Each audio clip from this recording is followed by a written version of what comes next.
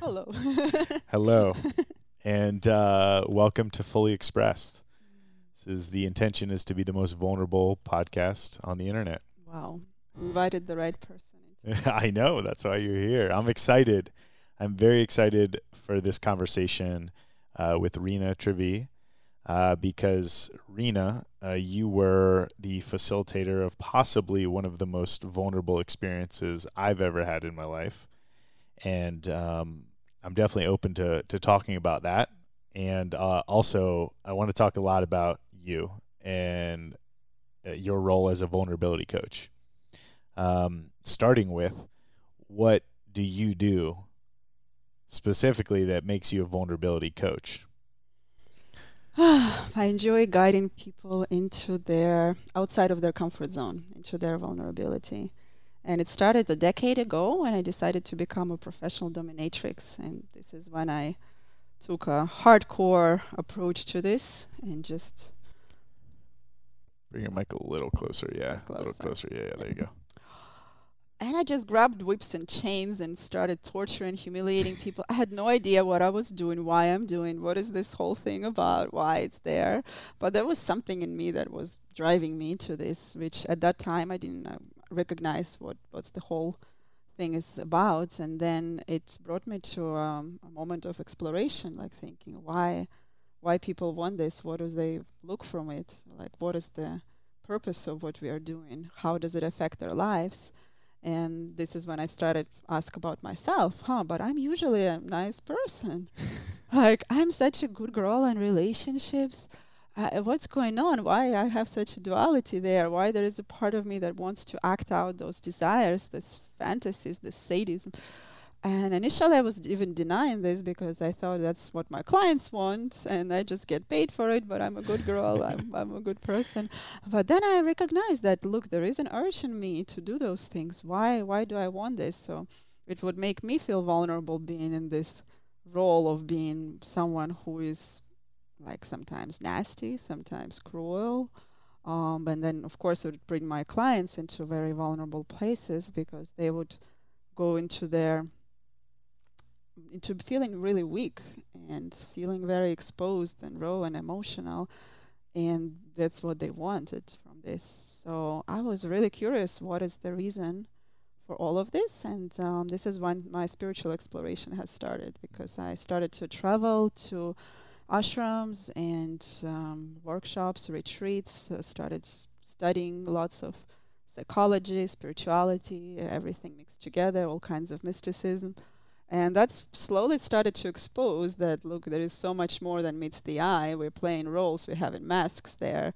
And underneath those masks, we have things that we avoid feeling. And those things are really fascinating. This is our unconscious mind, like our Jungian terminology, it's our shadow, which has a lot of keys for who we really are, for our creativity, for our success, for being whole as a human, for being fulfilled and happy. So that's what brought me to explore this even deeper and to transform my practice as a dominatrix. I started to bring elements of symbolism, rituals, intentionality into play, elements of slowing down and breathing together, self inquiry. And that slowly brought me more understanding of what is this thing about vulnerability for me and for my clients. And that really transformed me as a person. It transformed my practice. And I started to see that there are different pieces in us that we don't want to see because we have those masks that we want to play. Like men usually have to be strong and powerful, at the same time kind, never show any aggression. Women like should also never show any aggression at all. Like women, good girls don't get angry. Good girls have to be good girls. We have to be compliant, nice. This is very Russian conditioning too. Women have to be very submissive. And that brought me to a lot of curiosity to see why I have those pieces that are acting out, like what is there. And I found a lot of treasure there. I found a lot of fuel for creativity and aliveness, and lots of lots of jewels there that changed me. I became more fulfilled, confident. My spiritual practices have blossomed. I started to recognize what this meditation is all about, how to be quiet inside. and lots of playfulness that I was repressing in myself before, just trying to be nice and successful and do things right. And now I call myself vulnerability coach, which is the next stage after being a professional dominatrix. And it's different because the intentionality is different. When I practiced my work as a dominatrix, my clients were looking for some pleasure, and pleasure is addictive. You need more. Each time you come, you need more pleasure. And when you practice as a vulnerability coach, the treasure of it is the transformational potential. You go for insights, for breakthroughs, for learnings, for transformation, to connect to yourself to begin with before connecting to others. And this is what vulnerability work is all about, because right now I practice Shibari, which is one of the dimensions of BDSM. You can call it this way, but it's also an ancient art of torture that became more eroticized, and now it's an art of healing. Shibari is about healing and about vulnerability, about being bound and trapped, but at the same time having a safe container to be who you are. And I practice tantric massages, which is also another way to access this place. It's for women, and it's also a way to access different blockages in your body, different feelings that have been repressed, and therefore expose the orgasmic potential. And I'm also coaching people and teaching online and in person. So that's a long answer to this question. Amazing. And, you know, myself just a few years ago, and I imagine many people listening would not have initially made the connection of a vulnerability coach and BDSM, Tantra, domination, eroticism. What is like some of the most common misconceptions about that work that you do, and why should people pay attention to that? So BDSM is my path. That's the way I got to this place where I am right now. Of course, you can access vulnerability through so many different ways. There are lots of amazing opportunities that life presents all the time for us to be vulnerable and to explore it. And yet, I find that BDSM is very potent playground because this is our sexuality. And sexuality is like a very direct doorway into our subconscious mind. And it has a lot of messages for us to understand. And people have fantasies, people have desires, and most of us are taught to be ashamed of desires which are a little different from normal penetrative sex, right? So we have lots of different fetishes, power exchange fantasies, role play fantasies. And most of us don't like that. We try to hide it, we're ashamed of it. And those of us who end up exploring them and enjoying them, they have the opposite issue. They can get addicted to that. They just like it so much, they just want to explore it again and again and again. So my work is to show the middle path, that you don't have to be ashamed of it, but it's not the end goal just to fulfill your fantasy.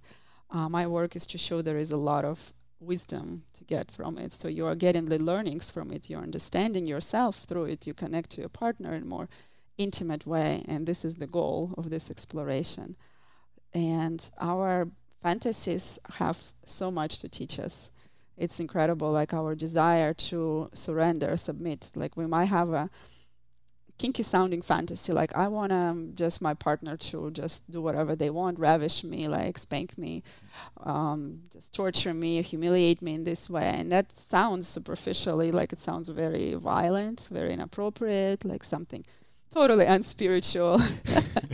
But if you look within, then you can see this is your deeper desire to surrender to life itself, because life does it to us all the time. We get pain, we get humiliation in life, we get all kinds of unexpected situations that go out of control. And how do we treat it? Do we treat it in resistance and trying to control the situation, getting more stiff, getting more tensions in the body?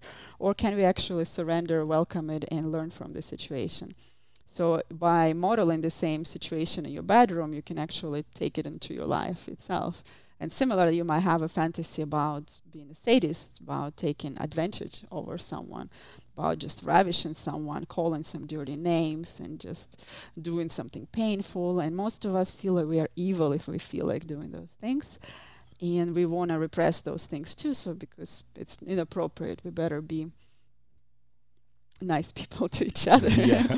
So this is also a great opportunity to learn, because actually by having a safe space to have boundaries, consent, and to explore those fantasies, we get to learn something really powerful, that actually our fiery energy, our desire to destroy things, to do something inappropriate, it's actually our urge for freedom, because we want to break the boundaries. We want to break everything that separates us from one another. We want to cut the bullshit. Like, Yeah. we want to just destroy all the nonsense of the world, the mental constructs that separate us from truth, all the rules that separate us from one another. We want to break all of those obstacles and have a connection, actually. So it's really fascinating to see how both polarities, they seem to have the same outcome, the same like desire, the same goal. Mm-hmm. And it's pretty fascinating, because in the superficial layer, it's like one victim, one aggressor.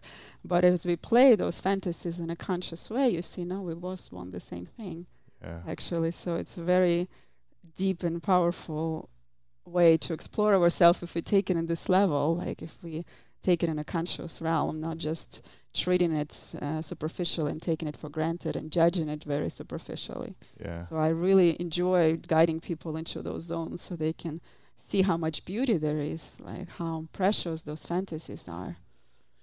Yeah.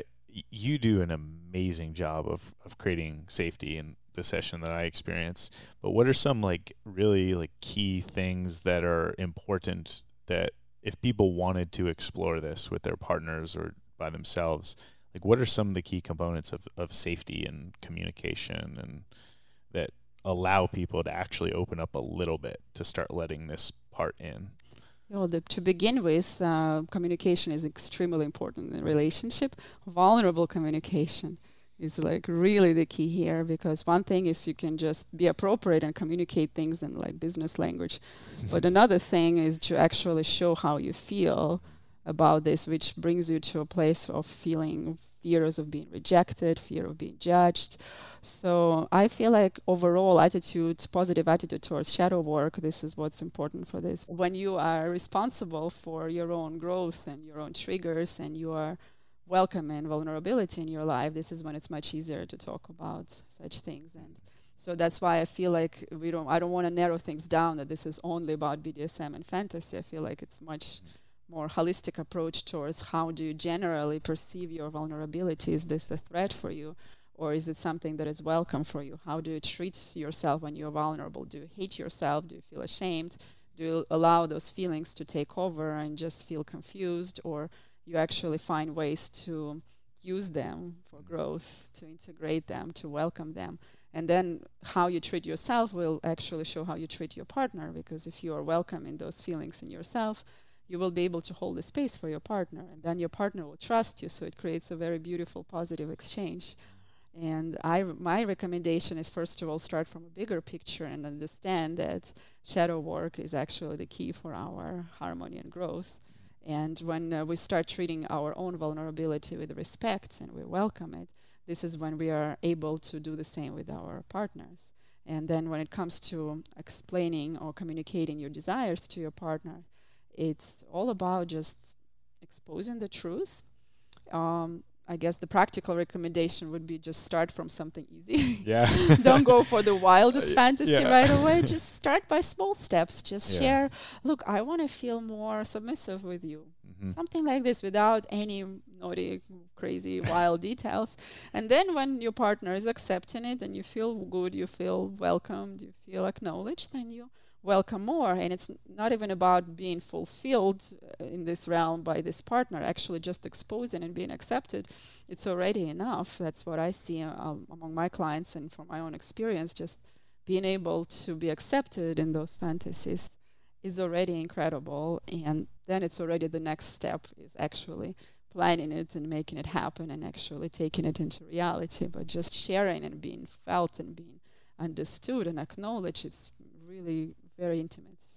Yeah. I feel like we need to have such opportunities to connect like this. And what are the what's the thing that keeps people from doing this? Like, I know for me, it was absolutely, like, sexuality was completely suppressed in my life. And like, what did you have to overcome? Like, what was the shadow that you had to overcome to step into this role? And then, like, same thing with your clients. Like, what do you see them have to really face to dive into this? I can completely relate. In my family, sexuality was really repressed. Post-Soviet time, being a woman there, slut shaming, really, really repressed. And I had to do a lot of work for myself to overcome this.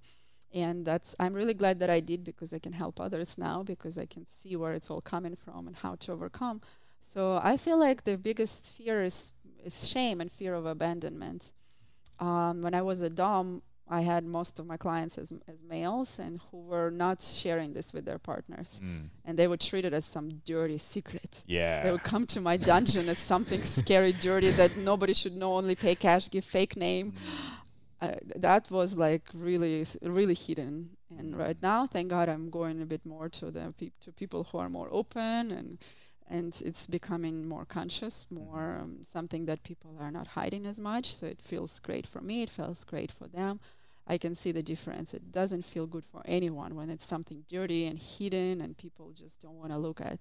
But that's the reality where we live in. If it's so repressed, if it's so scary, if it's considered such a taboo, then this is how we end up acting, because we are so sure that our partner will not accept it. And maybe the other areas of relationships are working well, being like a good mother, or being like a good boss or the head of the household, something like this. So then we can think, okay, this part I can outsource somewhere else, and I can just hide it.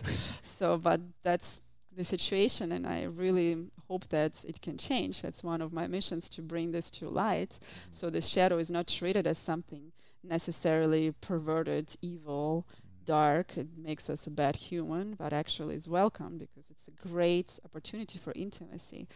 If someone can open up and be met in this way, it's incredible. I can tell for myself, I have lots of crazy fantasies out there, and when I can share it and I feel like I'm not judged, it feels incredible. It doesn't have to come to reality. Just being heard and not judged and understood feels amazing. So it's all about working on yourself to understand that different pieces of you are not necessarily, well, there is nothing evil in us, there is nothing wrong in us. It's just things that we run away from, they become kind of demonized.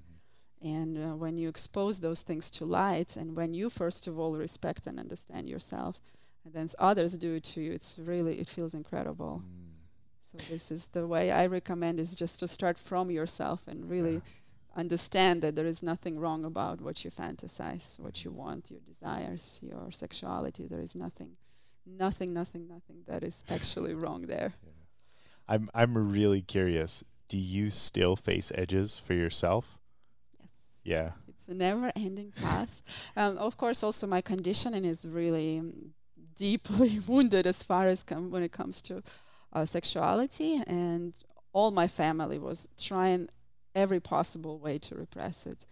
Everyone there. And of course, it's not something that gets resolved like this. Of course, the change that I have now is really tremendous, but I get to meet some edges here and there, some things that are scary for me to try, some things that I feel really vulnerable about.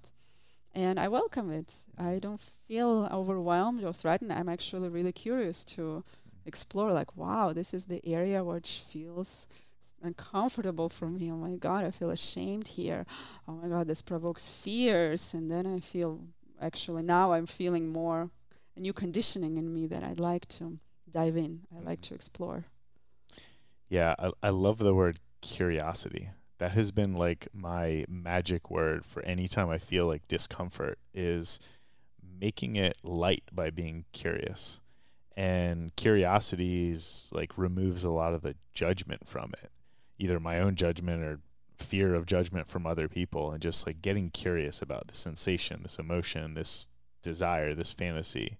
What are some of the things, because you're here in Austin because you just actually did a week-long course here, and you said a lot came up before we pressed record. Yes.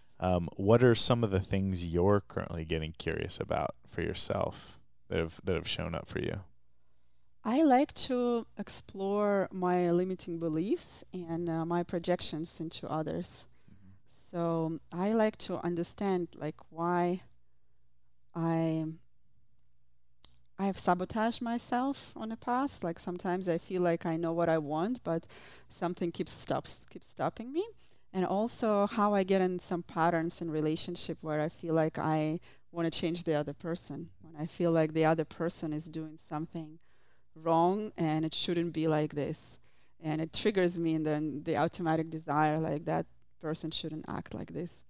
And so I like to have opportunities to dive into myself and meet myself in those places where I didn't see myself yet. And of course, Shibari is one of the ways. Tantric massages are great ways, but there are so many. And one of the retreat that I went was about NLP and hypnotherapy and other quantum time techniques are different techniques that are helpful in accessing those like those hidden mystical areas within us that are actually we don't want to look there because it feels painful. It feels like it can overwhelm to the point of going insane and something will be broken and you're just not going to survive. That's the fear that stops us from going there. So I feel like it's a great opportunity to have some kind of retreats, getaway practices, something that will actually assist us in having the safe container to go there when we know that this is the time, this is the safe space, I'm being held, I'm being protected, I'm surrounded by right people in the right place, and this is when it feels safe to start going there. And you also use some methods, right? It's good to not just blindly dissolve in all this wild emotional turmoils, but actually have certain method that you work with, like in meditation that could be focusing on body sensation, on your breath, but there are some methods that are more mental in a way that you create a mental structure on how to access those zones and how to get learnings from them and how to let go of them. So that was the training this time in NLP and hypnotherapy, and quantum time techniques were more cerebral kind of initially ways, but they would take me really far inside, and I'm really fascinated to now know those methods myself so I can offer them to my clients. But also my own transformation was great because I got to really see how much I wanted the world to change according to me in a way that I felt insecure and I would rather change the world than other people. And then I was able to dive in, see my mother projections, father projections, different times in childhood that I didn't feel safe. So there would be some fear still lingering in me about things. So I would try to hold on to things in life, not taking my time before I can let go of something old. So because of some unresolved childhood traumas. And similarly with belief systems, like one of my limiting beliefs was that spirituality and money are the opposites.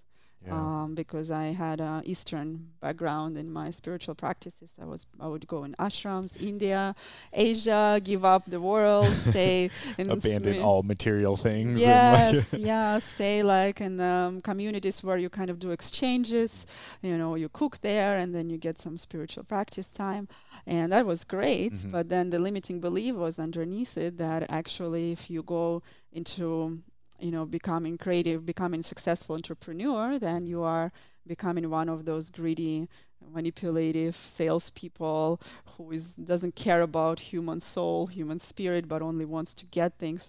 So, and it was also Russian conditioning because I grew up in post-Soviet Russia where sales just became possible and and that went wild. That was like very intense energy of constantly like fighting to achieve things. And I was really amazing to work through it because I didn't even realize I had such strong blocks in me about this, and that's how I would sabotage my growth as far as career, entrepreneurships, and just generally anything that connected to money and sales would be like trigger for me. Like, no, that's not my thing. Somebody else should do it. I can do my practices, but not that. So it's interesting to explore sexuality as something that embraces everything. Sexuality, spirituality, money, everything can be as one, not as some fragmented pieces that are fighting with each other, that are opposites. Yeah, that was something that I have a modern spiritual teacher. he's almost like encouraged me to go down the ego road, the materialistic road. He's like, that will be the thing that will dig up what's in your way. He's like, when you avoid it, you're actually avoiding that part of yourself. You're those things are coming out in judgments of others and judging people for having money in this, and you're actually just limiting your growth because you're not diving into them. And that's actually one of the reasons why I reached out to you and decided to go through that, is because it was an area that I noticed I was just avoiding. Like, anytime I felt uncomfortable in sexuality, I would just be like, that's not for me. Or, and I, like, my mind, because I believe I'm all conscious and everything, I was just like, oh, I don't judge them, but it's just not for me. But it was something I hadn't actually explored. So in a way, I really was judging them. I was judging myself and judging them without really understanding it at all. Yeah. And like where I sit now, after the experience with you and many since then and a few before that, is just like, wow, like I have no idea what I don't, like all the things that I don't know and that I've closed myself off to, all the experiences, all the learnings that are possible. And I just use that as a guide for myself now. It's like anytime I feel discomfort, anytime I feel myself leaning away from something, it's like, oh, there's something there for me to explore and go deeper into. Yes, that's actually Carl Jung who was saying, like, if something scares you, look into that. Mm-hmm. Is that what, tangent a little bit, because I'm actually really curious about that. Is that what led you to like extreme sports? Because I know you do that as well, which is just complete tangent. Well, yes, that was a wild ride with extreme sports. It started when I was 16, and I was just very depressed as a teenager. I was bullied in school. I was not welcomed at home. I just didn't know what to do with myself. Life was so meaningless. And there was some urge for me, like it's like this fire energy. I want to just break through this. I don't like to live in a world like this, but I didn't know what to do. I didn't have any even psychologist or counseling or any kind of help. Like there was nothing available at that time in Russia. My family was just as ignorant as miserable. My school things were not flowing so easily. And then it just found me. I was walking on the sides of this city where I live, just being lonely and just wandering around, and I saw white parachutes in the sky. That was like, that's it. I was like a fear, but excitement that something is there for me. I want that. And I just go there. I was 15.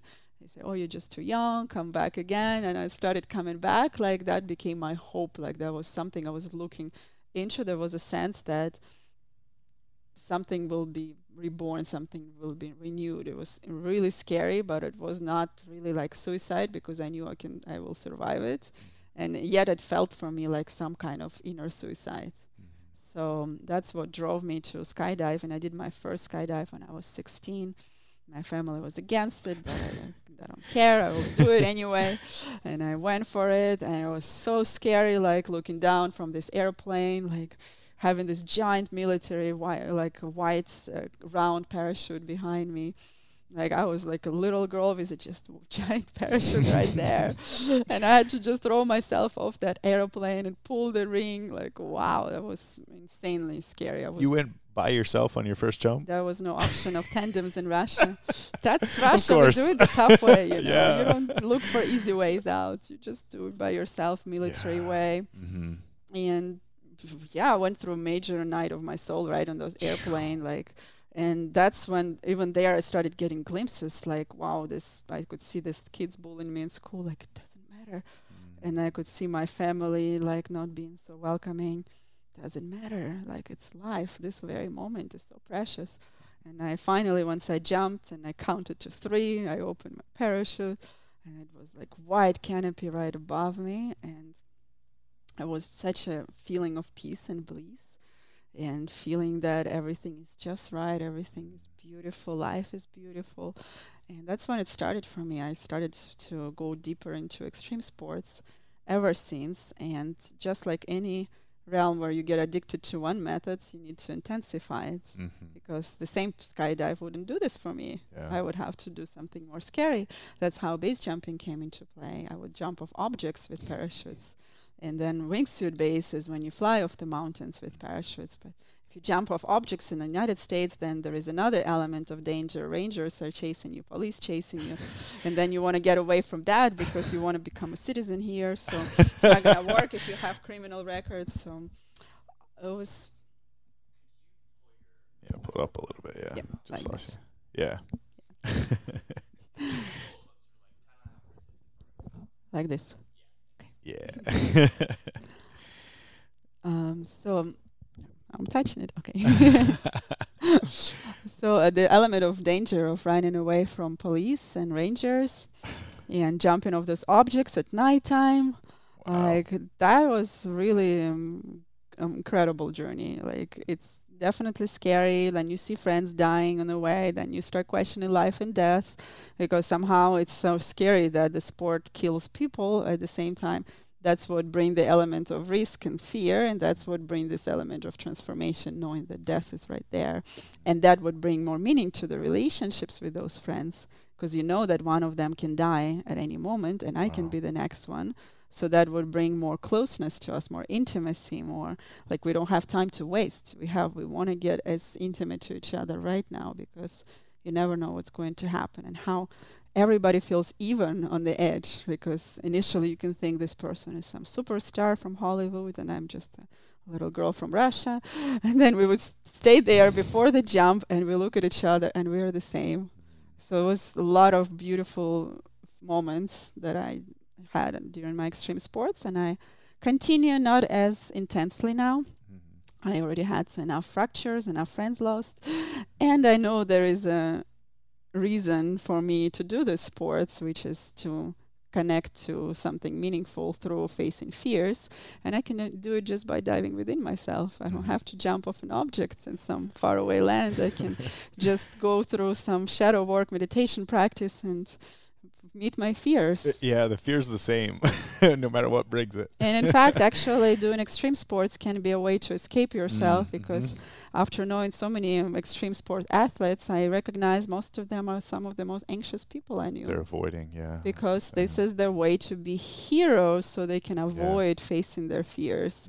So it's like externally you create an image of being really cool. So that's like so many tricky ways our minds are taking us away from Yeah. ourselves. So it's all about bringing more understanding to why you do those things, so you don't go on this route of creating some false image and avoiding facing who you really are.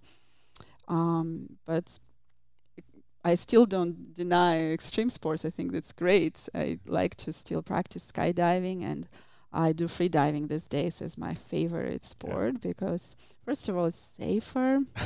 Second, it's all about surrender, because in free diving, you don't achieve depth by pushing through. You achieve depth by letting go.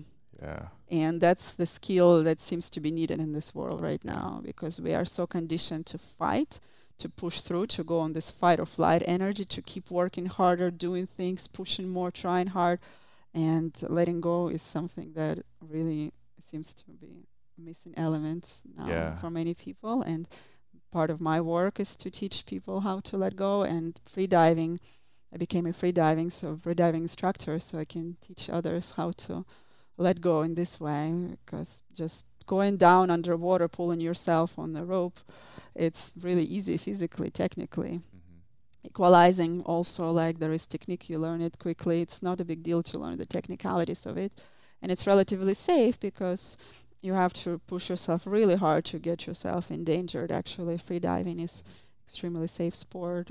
But the trouble there is how you surrender, because it's your mind that actually blocks your way down. It's your mind that keeps you stuck, and that your mind that has some wrong spirals of thoughts that are going through, which make your body tense, and you cannot surrender, and you keep getting stuck in the same place. So it's a very meditative experience. Have you noticed anything like special or like a commonality around people that get to that point and they're able to surrender and let go versus the ones that get to that point and they don't? That's a good question. Very interesting question. What commonality about those who get stuck and those who can surrender?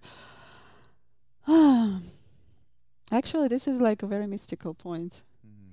You know, it's like you would want to learn the strategy to surrender. And we also try it for ourselves, right? Because there is going to be, for example, a psychedelic journey when we fight, fight, fight, and there comes a breakthrough and we surrender. And then you learn it, and then, aha, now I know how to surrender. And guess what? Next time you bring it to the experience, the same method doesn't work. Doesn't work. Yeah, it's So, different. and that's kind of the moment of deeper surrender. You're like, shit. I learned how to I know. surrender, but it doesn't work now. What to do? Yeah. And it's like you have to learn it every moment. And that's so fascinating about life and so humbling. Because you want to take control in the surrender. Yep. So you know how to control surrender, but you cannot. So it's also a fascinating thing about teaching others, like guiding people in ropes. Like there is no one way to help somebody to let go. It's my job to assist them, create safe space, and guide them in the place of surrendering.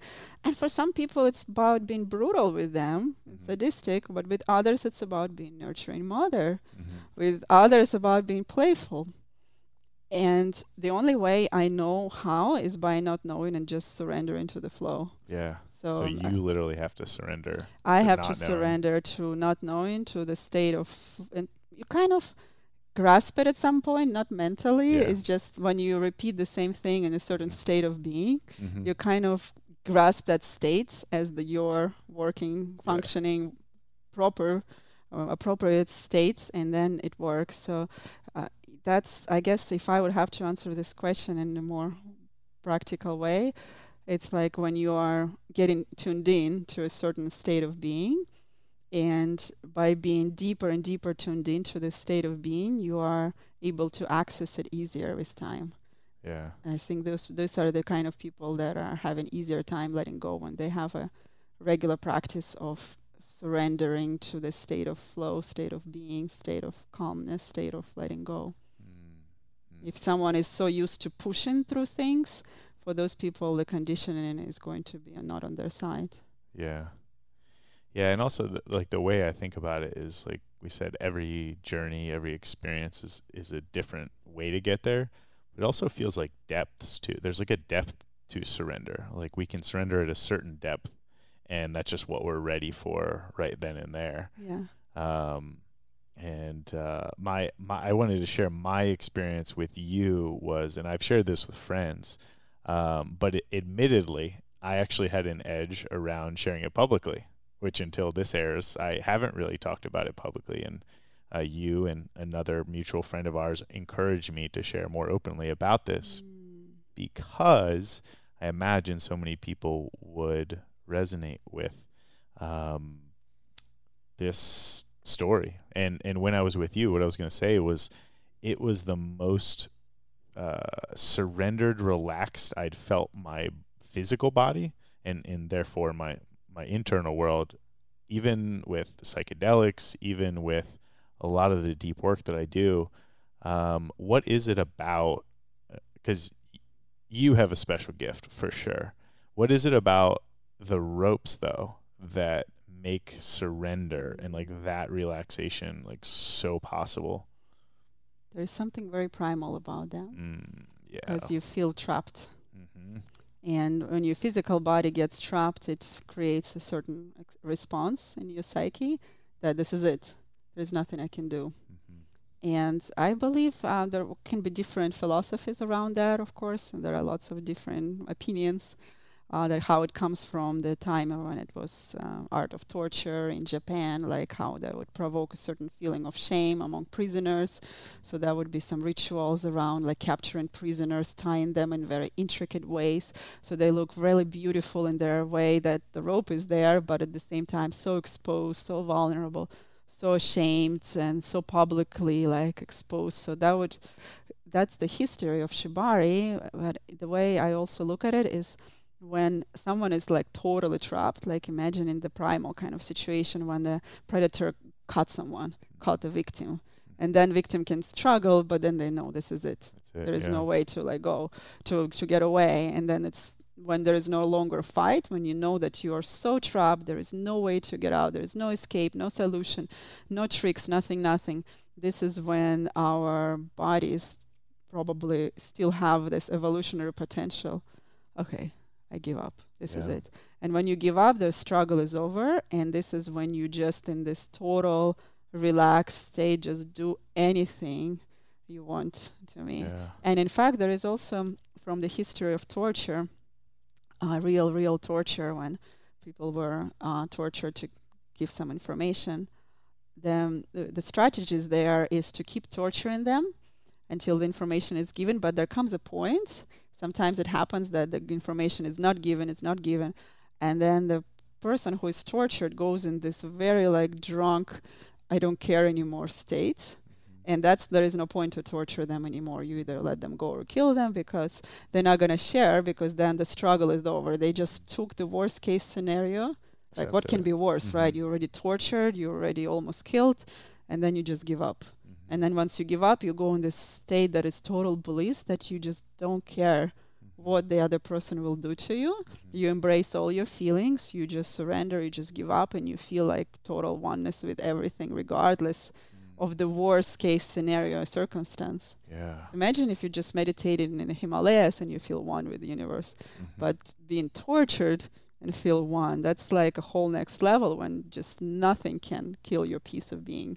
Yeah. So there is something about ropes when you get in this place that this is it. I'm totally captured. There is nothing I can do. I just give up. And this is what brings the state of bliss, relaxation. You can process your emotions so quickly, so easily. You can let go in the tears. You can let go in laughter, rage. Like you can say things that are inappropriate. You just let yourself be exactly how you want to be this moment. And that feels so incredibly liberating. And ropes just create this container of being trapped, being helpless, and yet you're contained to feel everything. Yeah. And I think there's something special. This just came to me. There's something special about it being done at the hand of another human. Because I've feared for and accepted death 3 times in my life. One was a really bad car accident where a car rolled, and in a moment everything slowed down, and I was just like, this is it. And my body relaxed and no injuries from that. The second one was I was held under by a wave and didn't think it felt like eternity that I wasn't going to come up. And then the other one was I was charged by a grizzly, and all those felt like they were out of my control. But when I was with you, there was like a level of acceptance, because I had never experienced that, like from a hand of another person, where I literally felt helpless. And I had those moments where it would come up where I would fight, and I was in struggle, and then I had to just let go of like, there's nothing I can do right now. And that for me was extremely powerful. And I see, not even to bring in current events, but like so many people walk around like being afraid of other humans. They are afraid of like things happening in their world. And I think there was something really powerful about accepting and surrendering to another person that has allowed me to be so much more vulnerable in my relationships. It's almost, it was like, it like showed me how, like the way that even some psychedelics experience show you how to feel a certain way or show you a path.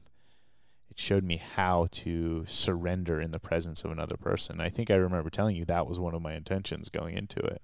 Wow, thank you for sharing. That's another layer of it, because of course you can find lots of different meaningful angles to look at Shibari, and surrendering to another person and really trusting your life too, because in a way you're hanging upside down. Yeah. Things can go terribly my wrong. Neck, and I was hanging, and I was like, you just trust, and you just trust. And that's a great model for trusting.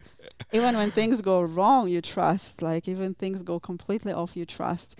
Because just the state of trust brings, it's just resisting there. It's not going to help if you don't trust. So that's a really beautiful way to learn it. I can see that as well.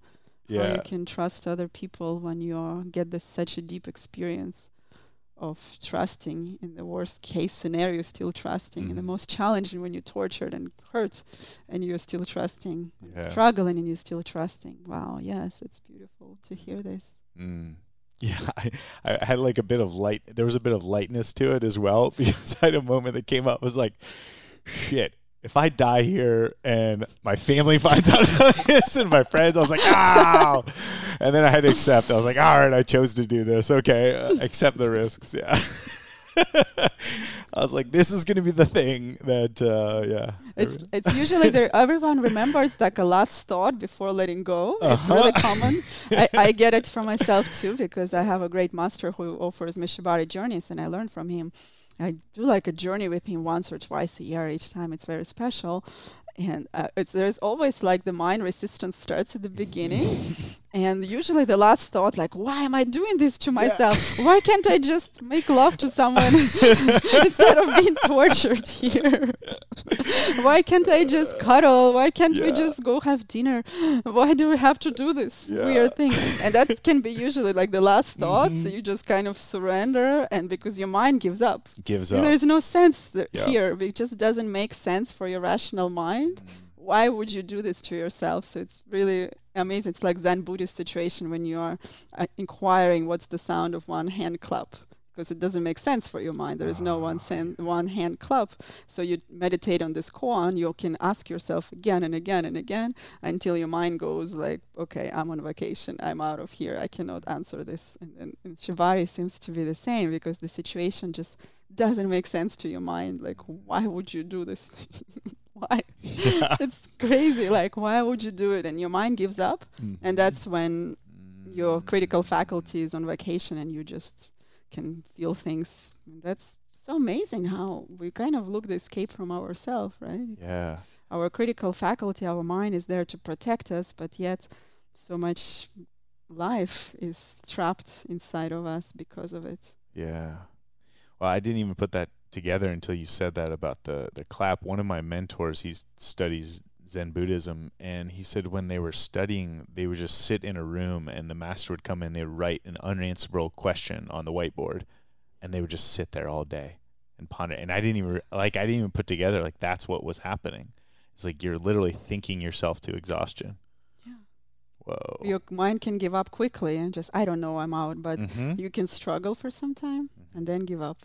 Yeah. And you'd be surprised. In rope journeys, I felt like you were a great example because you gave up pretty quickly. You didn't struggle. It was pretty easy for you. But there are people who are struggling until the end. And of course, it makes my work a bit more challenging. And yet I still have to flow, surrender. Even that, I cannot have judgment about, oh, this person is not good. He's not going to give up. No, I just keep flowing regardless. Even if I feel a struggle, I feel the struggle with them. If what happens the whole session, they just don't give up. That's the way it's meant to be. It's meant to be. So it's really an amazing opportunity for me also to give up idea what a successful journey for me.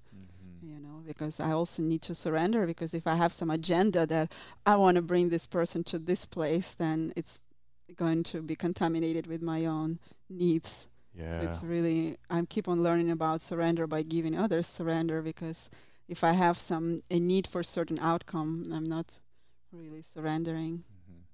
Yeah, I feel the same way in the work that I do. And it's like I notice when things aren't going the way that I imagine them to be, it's only because I'm the one who's like guiding us down a path that it doesn't want to go on. And I learn so much about my life as well, because I was like, the thought of giving up or like surrendering even has a negative connotation in like battle and war. And so I was conditioned with that. And so there were so many areas of my life for so long that it was very clear that I was done with. They weren't for me anymore. It was time to move on. But I just kept hanging on to things that weren't me because I was afraid of just letting go. And now I practice that in like my daily life now. It's like, what are the things that I need to let go of right now? What am I resisting? Like when something shows up and it feels really hard, is this a hard that needs to be leaned into? Or is this a hard that just like, no, this isn't right for me right now? And do you have a practice for like telling the difference between those? Because when I signed up for you, I went through a lot of, is this something I really want to lean into, or is this something that's just not for me? Because I was feeling that resistance to doing it. And for me, it was very clear that this is just something I was afraid of Yes. experiencing, versus something that maybe is just like out of alignment for them. You get the difference of what I'm Yes. asking? Yes, it's a very subtle one, and the Yeah. way I see it is that when something is out of alignment, it's not as emotionally charged. You just feel like it's Mhm. not really interesting. It's not really pulling you. It's not something that you need to go to. But when you feel there is like bubbling stuff, then that's usually something at least to look at. Doesn't mean that you have to just do it literally exactly how planned, but at least there is something worth looking into.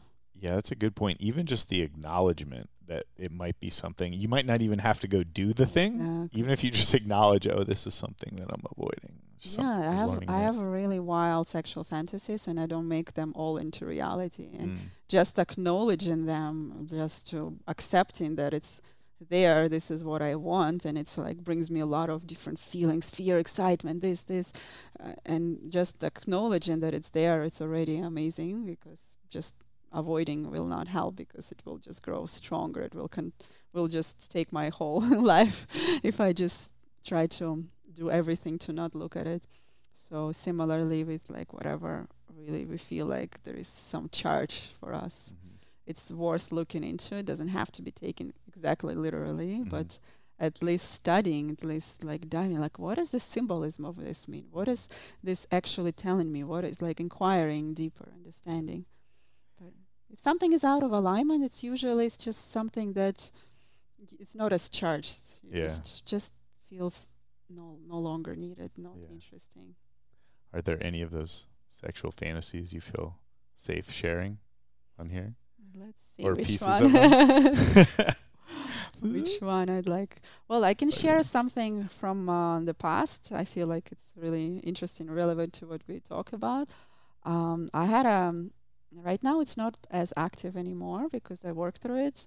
The fantasy of having public sex, like Mhm. being watched Yeah. by people, and I had a lot of shame around it, but there would be time when in my intimate interaction with someone would just right before the orgasm of fantasy would come up, I would fantasize of it, and my orgasm would get wilder. Like I would fantasize there are people looking at us, Yeah. and it would go wilder, and then I would feel so ashamed. Like, why am I with this person fantasizing of all the people around me? So I had this loop of shame, and finally, it was so much curiosity and desire to actually make it happen. So I thought, like, how can I make it safely? And then there was the play party, Mhm. and I prepared for it, like, and I really took my time, like, selecting the person who would explore it with me. And finally, there was this couple that was really attractive. I had a beautiful connection. And I decided to bring my spirit of self inquiry into it because I didn't want to just make it into I already worked with BDSM with clients and fantasies. I know how it works. If you like something, then it becomes your addiction. Then Yeah. you want it all the time because the normal thing doesn't satisfy you anymore. So I Mhm. didn't want to go on that route either. So I created an intention like I want to go into this play. It's a safe space. This is the beautiful play space. This is a great couple. I feel good with them.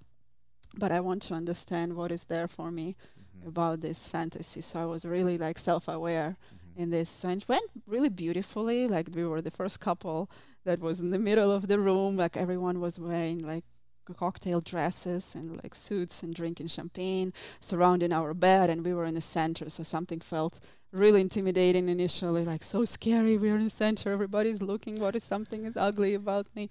But then like excitement took over, Mhm. and then it just transformed into like total like desire, like sexuality, play. So the energy was super strong. Like when it was the guy and we were sitting on top of him, she was on his face, I was in his cock, and we were like kissing each other. It was like a triangle going Yeah. around us. It was incredible. And then people look at us, and people looked at us without judgment. They were Yeah. looking with admiration. They were like part of it. They were living the experience through us. So it felt like the experience was shared by multiple people at the same time, and therefore the feelings were really stronger. It was like really wild experience, totally like exaggerated like 10 times compared to what would it be without those people. But then finally, after some time, really, I guess same night or next morning, something like this, the insight came, and I recognized where this whole idea came from for me. So it wasn't just a pleasant experience of breaking through my fears and following my desires, but also I recognized this moment when I was a child, and I could not see any sexual interactions between my family because in Russia, you never show it. Mm-hmm. My parents also divorced early, so they would never show affection. Mm-hmm. So I never seen anything sexual affectionate until I was around 7 years old, and my father was taking me from school, and we saw a couple kissing on the street. And then he grabs me by the hand, and I was looking at them. They're like French kissing, so beautiful, like very beautiful affection. And I was like admiring it, but he grabbed me by the hand, and he's like, "Don't look there. This is disgusting. People should not do this on the street." So I had the split in my head because in my wow, it's beautiful connection, intimacy, and then that's how he said, but he was my father. He was like God for me. So I had the split in my head that wanted to be integrated, that wanted to be fixed, like, because my idea was this, but then the society told me this, and I didn't know what to do with this because I had a strong opinion imprinted by his opinion that doing something in public is bad. And then there was a desire to actually prove myself that my instinct is true, not what others tell me about it is true. And once I recognized it, like, yes, I just proved it. I went to this party. We had an incredible time. It was total bliss, light, and love connection, and all the beautiful, juicy feelings. There was absolutely nothing wrong about doing this in public. So I went like really wild to prove myself that my feelings are what my instinct says is true, not what my family. So this is an example of how you can use sexual fantasies not only for fun, but also to have a deeper understanding what exactly is the message underneath it. So this way now I'm really free from this fantasy. I'm no longer obsessed by it. I can still make it happen, but it's not important anymore. It's not like driving. It's not not my always driver. back there. Yeah. It's not that I have to be with one partner and fantasize about other people. No, I can go deep in the intimacy with one person. And yet, if the opportunity presents itself, I'm not against it either. So it gives like this peace of mind and freedom to just welcome life as it flows. Yeah.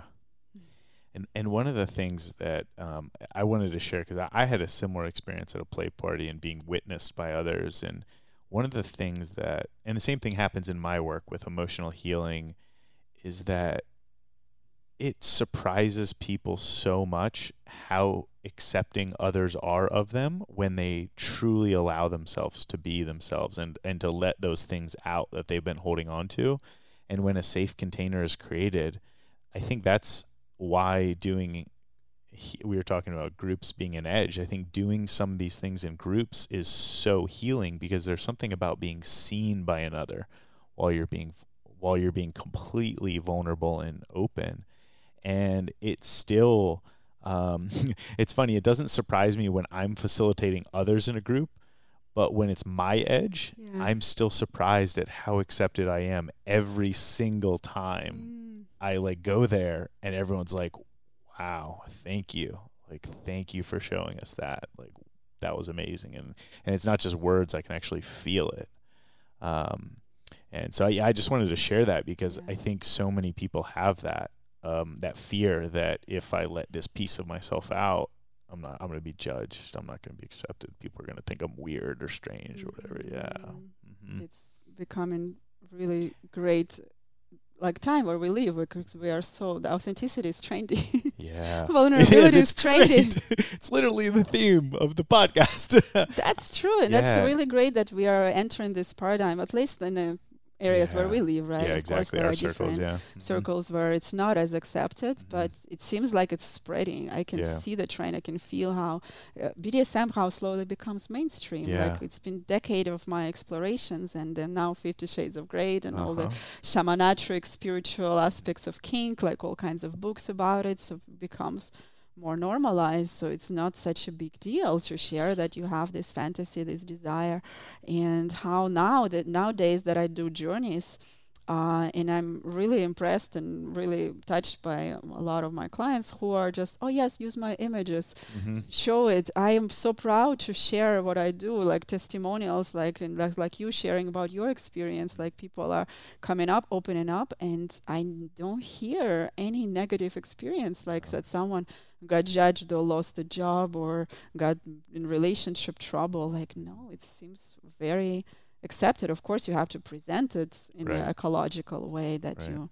you know, especially if you are doing these journeys for self-discovery. I think it's really relatively easy to say, hey, this was my journey, this was my exploration, this was my way to push my edges so I can become a better human. So then why not? So it's really incredible how nowadays society tends to become more acceptable, and we are learning new patterns of behavior that actually, when we let go, when we're honest, when we're authentic, we are loved, we are embraced, we are accepted.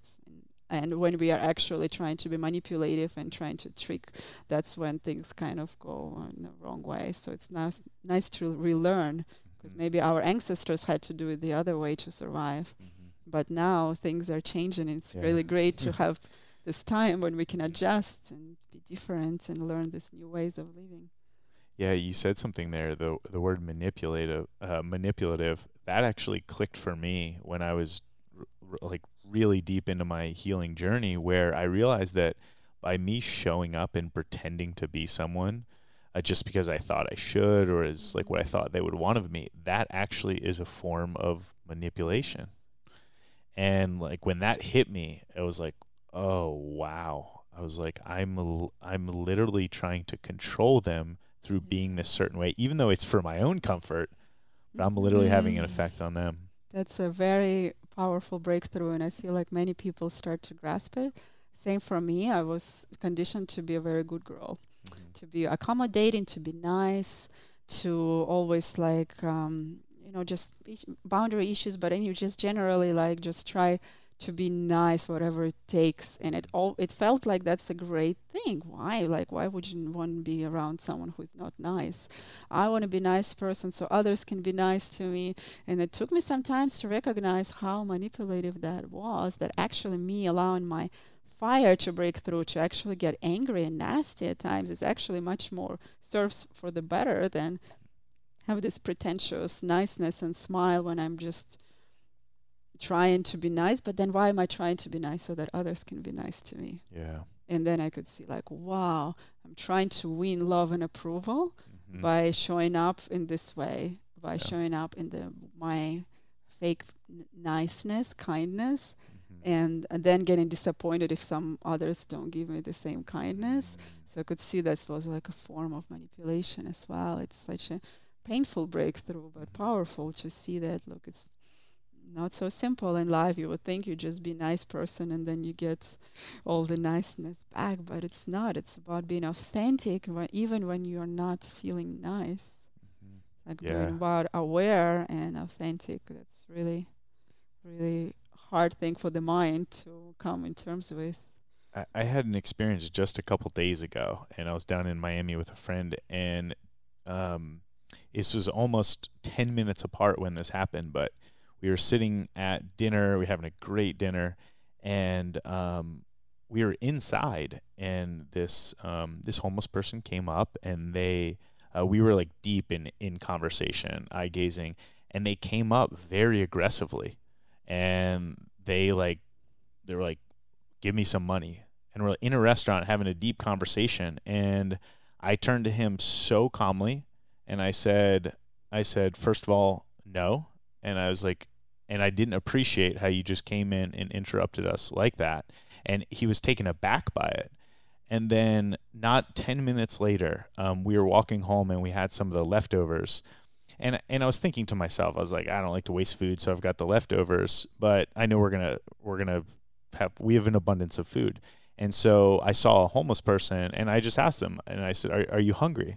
And they're like, yes, absolutely. And I gave it to them. And the contrast between that was that by letting my fire out at that time where I felt it was like inappropriate, I didn't subject myself to just giving money away because I thought it was the right thing to do or because they need it more. Like all those stories weren't present to me. I was just fully authentic in who I was. And it allowed me to be also genuine in giving that gift of the food to another person. And that was reflected back to me by the friend that I was with. And I didn't even notice it. I didn't even really understand like what I had just done. But that level of polarity, I think, is really, really important that I actually started to tap into after our journey. And we talked a lot about fire. Like you said, like when my journey was like, there's a lot of fire there and a lot of fire that wants to come out. And I've always felt that, but I never felt safe in a container to fully let all that out. It's very rare for me to fully let all that. And since then I have had many opportunities. I've let it go, like let it fly. And it's so freeing to do so. Yes. And also I'm experiencing it as giving a gift to others as well. Especially now that I'm leading some people through some Shabbardi experiences and some partners. Feedback. Yeah. So lovely. It's interesting how we learn it sometimes, maybe through our ancestors, that our aggression can destroy things. Fire, this aggression, this urge to break something, it can destroy. It's bad, it's evil, and then we repress it. And then comes the time where we are becoming aware that it's something is there in us that is repressed. And just by this awareness, we are creating the safe space for it to come up, because it will not come up as something evil if we are letting it out with awareness. That's the beauty of it. So it's not just blind, like raging anywhere, just uncontrollably, but just adding the element of awareness. And that's what amazing about this practice, because we can bring awareness to things that we have trapped in us. And then with this awareness, it has safety, and it has proper kind of ecology for it to come out. So it comes out in the right way, in the right time, with the right place, with the right person. So then you can learn a new habit that this fire is actually beautiful. It's great. So of course, some people would think that no, it's just you can just then become this hysterical, angry person who will just spit it all over the place on anyone who is not even guilty. But just your awareness itself will bring the right circumstances, the right interactions, the right time, the right space for it to come out. And it's incredible. And speaking of polarities, I remember one of the really unusual Osho meditation practices where we have to work through emotional polarities intentionally. And the first part of the exercise, you have to approach someone and you have to say, I hate you. And that's triggering to say, to hear it. But you do this for 15 minutes, just passing from one person to the other, is saying, I hate you. And the second part of the exercise is saying them, I love you. And then you're so surprised how beautifully I love you comes out. You just really mean it with a total stranger. I love that. Like that. And that was really shock for me, because I didn't expect that this will influence it. Like you just say, I hate you, someone, and then you would say, I love you. And then you're so surprised how it goes. And then similar with tears and laughter, if you allow more, another half of the exercise, you just provoke tears, you cry, and the other part is laughter. And then laughter comes so alive, so playful after crying. So and it's like an interesting interplay of polarities, because at some point you realize that I hate you, I love you, tears and cry, but the true love, the true freedom is actually something that encompasses all of this. All of them. So that's really fascinating to see how going through polarity just brings aliveness, brings more juice, brings more like feelings, creativity, all kinds of amazing things that we can do in the world. But the true freedom is actually the container that has it all, that allows for those things to be explored consciously.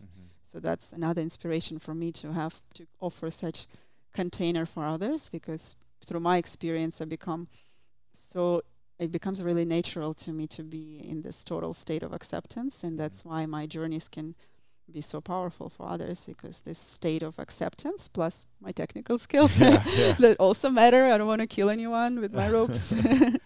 But this is what creates an opportunity to explore and see that, like, hey, even if you say I hate you, it's not an evil thing. In fact, you will love stronger after you express your hatred. Yeah. Isn't it powerful? I had something come up for me as we were talking about polarity. I know that I had a certain experience going through the journey, and is there any commonalities between men and women that are just you see repeated over and over again, and are there similarities that people wouldn't expect? As far as surrendering? Yeah, as far as like the challenges that you see them coming to you with, Uh-huh. and like what they're there to, their intentions, what they're there to overcome or like lean into, are there?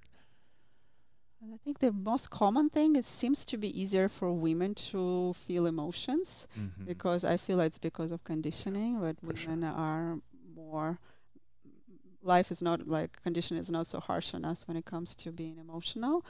For men to express tears, it's usually the very common challenge to for a man to feel tears. For a woman, I feel like it's more about rage. It's Mm. harder. So that seems to be a common thing, but again, it's everyone is really different. So it's harder to generalize. I feel like if there is one thing I would generalize, that would be that. Yeah. Mm. Mm. So if someone is listening to this and this has just like exploded their brain open with our conversation, where can people start on this exploration journey? And you can take that anywhere you want to go. But like, if this is just completely out there for them, like where would you say is a good place to start? Yes, there are many ways. It's amazing to have a like-minded partner that you can explore things with, so you can find right communities in your areas. I can also invite you to my online course. And this is also a great place to begin because my decade-long experience of being a pro dom, but also together with all the tantric knowledge that I have right now, this is the mix. And so this way, you start from the basics, understanding what is BDSM is all about, what sexuality is, our shadow, the psychology of it. So all kinds of practices that are available, and I have lots of videos that show how to do those practices right.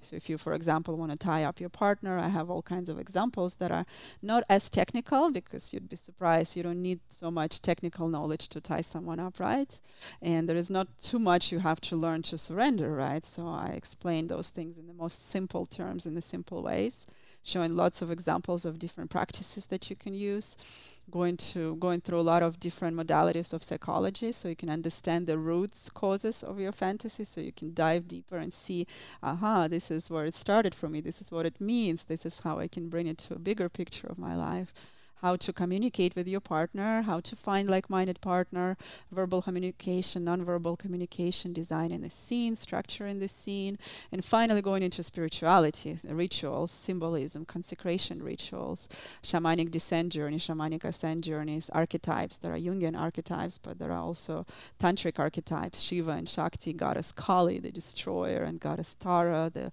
loving mother full of wisdom, and how to implement all of this into play. So I'm having lots of pride about this baby of Sounds mine. amazing. It is amazing. Yeah. So I feel like this can be a great avenue to learn things, Yeah. even if you don't have a partner, Yeah. because once you learn those things, first of all, you already put in the universe that you would like to meet someone to Mhm. explore it with. And second, you learn first of all about yourself just through following the knowledge that I'm sharing with all the guided meditations there that are designed just for you to tap into yourself, your inner world. This is already like very precious, even if you never explore it in reality. Just learning, just taking the step into a self-exploration is amazing. And Yeah. yet, so many great ways to explore it. You can definitely find communities. You can go to Fat Life. You can read books. Sacred Kink by Lee Harrington is one of the ones that really inspired me on the path. Jack Maureen, Erotic Mind, is more like deeper dives into psychology and understanding the roots of our erotic blueprints. And just being playful with your partner. Why not Mm. just explore, expose your fantasies, go for it, try it out, don't take it so seriously. Yeah, a lot of people take it so seriously. What if I fail? What if I do it in the wrong way? What if I mess it up? No, ask your partner for permission and just do it and take it easier, take it light, take it playful. It's designed to be playful, not something that an ordeal to overcome. Yeah. Hmm. Yeah, that's definitely something I've still fall into is the seriousness of it and getting it right. There's no right. It's just let it go and let it flow. Yeah, Yeah. there is time to be serious maybe when you are conducting a deep journey for someone. Yes. Like the journeys I offer, I'm taking a lot of responsibility for it because it's a pretty edgy play when you're doing upside down suspension, but you don't it's like being an opera singer versus singing in your shower, Yeah. right? And when you're opera singer, you take a lot of time to prepare, but Yeah. when you are just want to sing for fun, for the joy of it, you just take a guitar by the fire or go to the shower and just sing. So similarly with sexuality and kinky explorations, unless you're taking it to some really extreme advanced level, this is all playfulness. Just do something light and easy, fun, and just play with this. I love that. And where can people find out about your course? Underline.world. Underline.world? Yes. Love it. Very easy. Love it. And what about just you in general? Vulnerabilitycoaching.com. This is about what my personal offerings, my one-on-one journeys, and as well as different group practices that sometimes I offer. Beautiful. I'm going more into group dynamics, and I'm really hopeful to educate more so I could share more to people so they can practice it on yourself, because very often you get stuck in the idea that some professional has to come to you and do it right way, otherwise you cannot.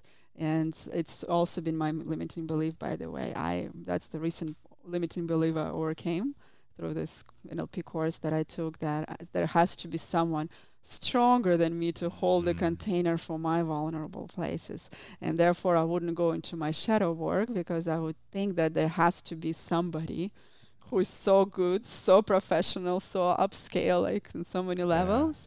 And actually I learned that, wow, first of all, there's so much I can do with myself, and I can do with those who are close to me. You don't have to expect some superpower, supernatural abilities. So therefore I also want to share it with others, that look, you can learn some things that are so easy, so quick, that you can have such a depth and intimacy so easily with those that you already have around you, that you don't need to wait for some shamanatrix to come and give you superpowers. Like, no, it's actually more simple than you think. So I'm really thrilled to share more skills with others, so others can facilitate experience, whether personally, professionally, because I feel like the world needs such containers. Yeah, I absolutely agree. And I haven't taken your course yet, but I will. And but I have experienced you one-on-one. And for anyone listening that has any curiosity about that, I highly encourage you to check out Rena. Thank you so much for this conversation. This was exceeded all expectations. I didn't have any, but this was amazing. I love talking about things that I love. Yeah, it's very clear. I have no idea how long time passed, but this was perfect. Yeah. Time flew. I have one last question before we go. What does vulnerability mean to you? Just being myself. Mm-hmm. Just when you can be raw and honest and just being human. Being like very authentic in your humanness in this very moment. That's what it is, but it does take time to get there in a way, because we are so conditioned not to be ourselves. Thank you. Thank you. I appreciate you. Thank you. And that's it.